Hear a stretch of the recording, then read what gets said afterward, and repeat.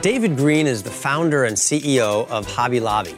He grew his company from a $600 mom and pop shop to an $8 billion company that gives away 50% of its profits. And he learned his success strategies not from business gurus, but from the pages of Scripture. David, thanks so much for joining us on Takeaways. Hey, we're honored to be here. Well, we are so interested in your leadership strategies, and we're going to talk about your book, Leadership Not by the Book, in just a little while. But can you just share with us a little bit, what was it like starting a business out of your garage and then growing it into more than 900 stores across the nation? I mean, how would you describe that kind of success? Well, it's over a long period of time. This year is our 50th year. So we started in 1972, borrowing $600 from the bank. And our kids, we made frames in our garage is how we started our first business. And from that, profits from those frames that we sold, we opened up our first store, which was 600 square feet. But my two boys glued frames together, and we paid them 7 cents a piece to put these frames together. My wife worked the first 5 years with no pay. So that's kind of how we got started, with very, very little. Wow. Wow. And now you have been in business 50 years. 50 years. Celebrating 50 years of success. And from $600 borrowed to now the size of Hobby Lobby is truly amazing. Well, God has been really good to us. We got great people. Our family's been involved, and so it's been a real fun venture. We have 980 stores now, and Oklahoma City is our only warehouse. We have a warehouse there that's 11 million square feet, and we're adding another 2 million square feet. So everything that's shipped in the United States and 48 states is shipped from that one warehouse. Now, I've heard that business students come and they see your stores and they start to analyze all the things that are going on, and it's not always lining up with what they were taught in school, and they think this shouldn't be working as well as it is working. How do you respond to that? Yeah, a lot of things that we do are just not the same as the world would do, and I would hope and think that what we're really trying to do is find biblical principles in how we operate our company. And it has served us very well. So God has been good. We're a company that actually has no debt. And so, and we own all the stores. They're not franchise stores. So God has been good, and we have had a lot of fun, but there's been a lot of tough times, like anything, I guess, during the process. But in the meantime, God has blessed us. Yeah. Well, you know, I don't think I would hear the same answers coming from other huge companies. You keep giving thanks to God and attributing this to blessings, which is so refreshing for us to hear. And I believe that has something to do with why you're so successful. We know it does. We know it's because we've tried to follow the Scriptures and try to do things the way that would be pleasing to Him. But we also see our business more as a ministry, and really not a family business, but more we see it as a ministry to bring on and let people know about the good things of Jesus Christ. And you have such a family focus. You know that the moment you walk into Hobby Lobby, and if anyone knows your family, family is way up there on the priority list. When you're growing a company that's growing so fast and so large, how do you keep your focus on family so healthy? I think that once you just have to know, I think as Christians, we should know that our family is more important than our business. In fact, when I get our leaders together, I let them know, I said, the easiest thing for us to do is be successful at our business. But the most important things is our marriage and our family. And those are the things that you really need to give a lot of time and attention to. I don't worry about the Hobby Lobby time, because if they care about their family and they care about their children, and they're going to take care of the business. So I just think that we all should take more care of our family than we do sometimes our career. What role does faith play in not just your personal life, but in the Hobby Lobby stores? I think it plays everything. I don't think we could do it without faith, nor would we want to do it without faith, because we see things in light of eternity. In this world, everything is so temporary, so our whole thought process is, does this matter 1,000 years from now? So faith is really ingrained in us. On our wall when I was a kid, there was a saying that said, we have but one life, soon it shall pass, only what's done for Christ will last. And I think the 6 kids that I grew up with, we bought into that because we should, and it is God's Word. And so I think that's part of why faith is so important to us in our business. I'm really looking forward to getting into your leadership book here in just a minute. But I know that one of the principles you have really bought into and you're a strong proponent of is servant leadership. And we've heard that here and there. People talk about Jesus was a servant leader, but what do you mean when you say servant leadership? I think a servant leadership really means for us that we really care about other people's families and what can we do to do the very, very best we can so that we're helping the family.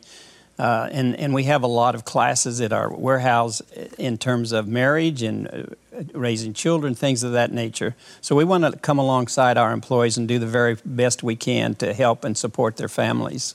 Of course, closed on Sundays is one of those things, and closed at 8 o'clock. And we're only open 66 hours a week, and I don't think there's any company of any size that only opens 66 hours a week. And that all has to do with really caring about our families.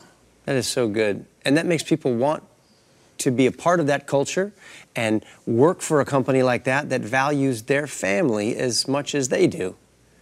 Boy, that just makes sense. It does make sense. I like to say that we do it because it's the right thing first, but secondly, it's good for business.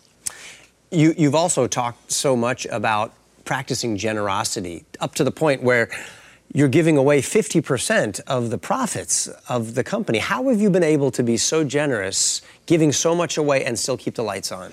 By being so generous. Is that too short of an answer? By being generous is how you're able yes, to be... I believe that God has blessed us because we know it's not ours, and we want to do as much as we can in ministry as we possibly can, and I think God has rewarded that. I don't think we do good to be selfish for ourselves, but we do good and want to be bigger and make more profit to do more in terms of ministry that we're involved in. And so much of that generosity has flowed into one of my favorite places to spend time, and that's at the Museum of the Bible. I was just there recently for the movie premiere of a beautiful true story about the value of life and the beauty of adoption. And I got to actually hang out there for a couple of days, and it is just fascinating to look at the history of the Bible and the impact of the Bible and how many things in our culture today are here because of the Bible. And Hobby Lobby has had a huge influence and the reason why that place even exists. Why is the Museum of the Bible important to you? Because the Bible is important to us. The Bible is so important to our lives, to our marriage, to our business, and every part of our lives. We just felt like that God's Word needed to be put sort of on a pedestal, and we needed a world-class museum. And we just thank everybody that's come alongside us and helped us to build that museum, and we're very proud of the end result. My son led that charge, Steve, and we're excited about being in Washington, D.C. Well, I can say for those of you who have heard about the Museum of the Bible, or maybe this is the first time you've heard of it, if you've never been there, you've got to go. It is so inspiring, it is encouraging, it brings the Bible stories to life, and then you see the archaeological evidence and the manuscript evidence that just demonstrates the credibility, reliability of the Scriptures as a trustworthy book to frame our life. And you've absolutely got to go. And technologically, it's just, it's to me, unparalleled with the way you use technology to bring the Bible to life. We had a lot of great people to come alongside us. That's the first museum we've ever done. We've done a lot of stores, like 980 of them, but that was a big project, and we just thank God and all the people that come alongside and helped us. And we're real proud of the end result of what God has given us. David, you wrote this brand new book, Leadership Not by the Book, in which you're revealing your secret recipe for success. Now, why would you do that? That's like Chick-fil-A telling us all how they cook their chicken, or In-N-Out Burger revealing their secret sauce recipe. You know, I had a lot of my officers ask me not to do this because they thought we was giving too many secrets away. Right. But I don't know that they're secrets because you're going to find most all of them in the Bible, probably all of them in the Bible. And that's just trying to do things the way that you feel like that God would have you to do them. So that's probably the secret. The one, if there's one secret, that's it. And so we also wrote it because we thought it was important to, we had problems of what to do with a company that was worth a lot and how we were going to treat our family in it. So if I can help someone in that environment to know what to do or possibly some different ideas, then we wanted to write the book for that reason. Well, that answer almost sounds too obvious or too simple, but because we think, well, I've read the book of Proverbs and I don't have a multi-million-dollar company. That's why I'm excited about this book, because you're distilling those godly scriptural principles down into something that we can use. So if you love leadership books, this is the one to check out. Leadership Not by the Book by David Green. Okay, you've come up with 12 success principles in the book, and you've grouped them into 3 categories. I'd love for you just to briefly explain each category. The first one is God-centered practices. Yeah, I think there what we're trying to do is just say that we need to consider what would God do in everything we do. And just like caring about our people and not just there to make a dollar no matter how we did it, no matter what we did, but we really want to make sure that we center our thoughts about other people. And I think that's what has helped us in pursuing what God would have us to do. So we have God-centered practices, and number 2, people-focused practices. Yes, I think it's so easy to get in there and just be worried about the bottom line. And I think the bottom line is improved when we do the things with people and come along and hold their hands, I call it, until they're ready to give a lot of responsibility. And that's what we would prefer to do and try to do. Yeah, and sometimes that must take more time, more energy to be investing in people rather than just the bottom line. Even though the bottom line is important to take care of the people, you're focusing on the people more than the bottom line and letting that take care of itself. Yeah, it does take care of itself, because that's what makes you successful or not, is your organization. We have, all of our officers have, on average, have over 25 years experience. So we're really proud of the fact that we've been able to retain people, and that's really healthy for us, is to retain people for the long haul. That is so good. And then the third category you outline is common sense practices. Yeah, there's a lot of common sense things that we do that I think are common sense that may not just add up to somebody else. Like, we think it's common sense to close on Sundays. Well, you wouldn't think that's common sense, but for us it is common sense, because it allows people to go to church or to have a day off, have a day of rest, and it goes back to, do we care about your family? Well, you need a day off. So in the retail business, there's a tremendous amount of hours being worked into just about any place you go. The hours are just really difficult. And so to have hours for people that make sense and that kind of a balanced work life is really good for business. And this is one of the things that we try to do. Yeah, that's so good. All right, I'd love to unpack some of the principles that you've applied at Hobby Lobby and you outline in the book, beginning with this one: give the true owner the vote. What is that? I think when you have a large business, or whether you have a large business or not, sometimes in life you're making decisions, and we try to find a way to let God vote before we do anything of any size. So we just find ways to do that, because, for instance, if someone offers to sell me some property or something, I may throw a number out there that knows it's a miracle if it works. So I want to make sure that when I'm going forward, because we can make a lot of things happen, we don't want to make a lot of things happen. We want to make sure what we do, God agrees with it. How about this principle? Listen to and obey the Holy Spirit above all. You know, I try to have a habit of, there's 2 or 3 scriptures that I use just constantly every day, and one of them is pray without ceasing. I think God asks us to do that, and I think that that's what I need to do in business, because you have challenges every day. The other scripture is that God never leaves you nor forsakes you. So I like to see God with me all the time. He's always there. Pray without ceasing. And then the other scripture that I put together there is, you have not because you ask not. So if I'm praying and I'm asking I'm walking with God, I'm doing it in His will, not something that's for me. How about this one? Maximize risk for the right reasons. Yeah, I think that risk is okay, and it goes back. I think that also goes back to make sure when you do that, that you're in line with what God would have you to do and your obedience with Him. But you do need to take a certain amount of risk, but you're doing it for the right reason. You're not doing it for your own income, but you're doing it because you want to do more in areas of ministry. How about this principle? Build for 150 years, not just the next generation. Yeah, I think it's so important that we think about our kids and our grandkids and our great-grandkids. I think that's the most important thing in my life is my family, and I think that I need to focus on family and to make sure that the business is here to where that it is here 150 years from now. And that's how come we've set up our business to where really it's a ministry and we really don't have ownership the way we've set it up, but it is a ministry. David, what are some of the strategies that you can use to focus your business on your family and make sure that it's prospering generations in the future?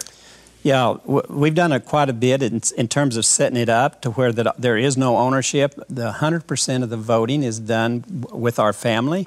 And so what's happened in the future, it's really a paradigm change between ownership and stewardship.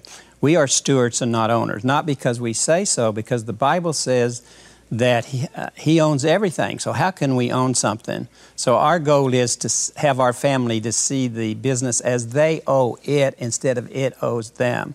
No one in our family gets anything that they don't earn. And I've got a great family, but we all get what we earn based on the job that we're doing. And we see it as a ministry. If you see it as a ministry, you're trying to figure out what you can do to help the ministry rather than this business is the family and it owes me something.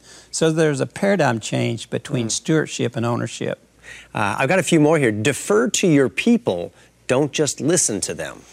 Defer to them. I think it's very important as much as possible that you come alongside your officers and the people that I work with, and that is to listen.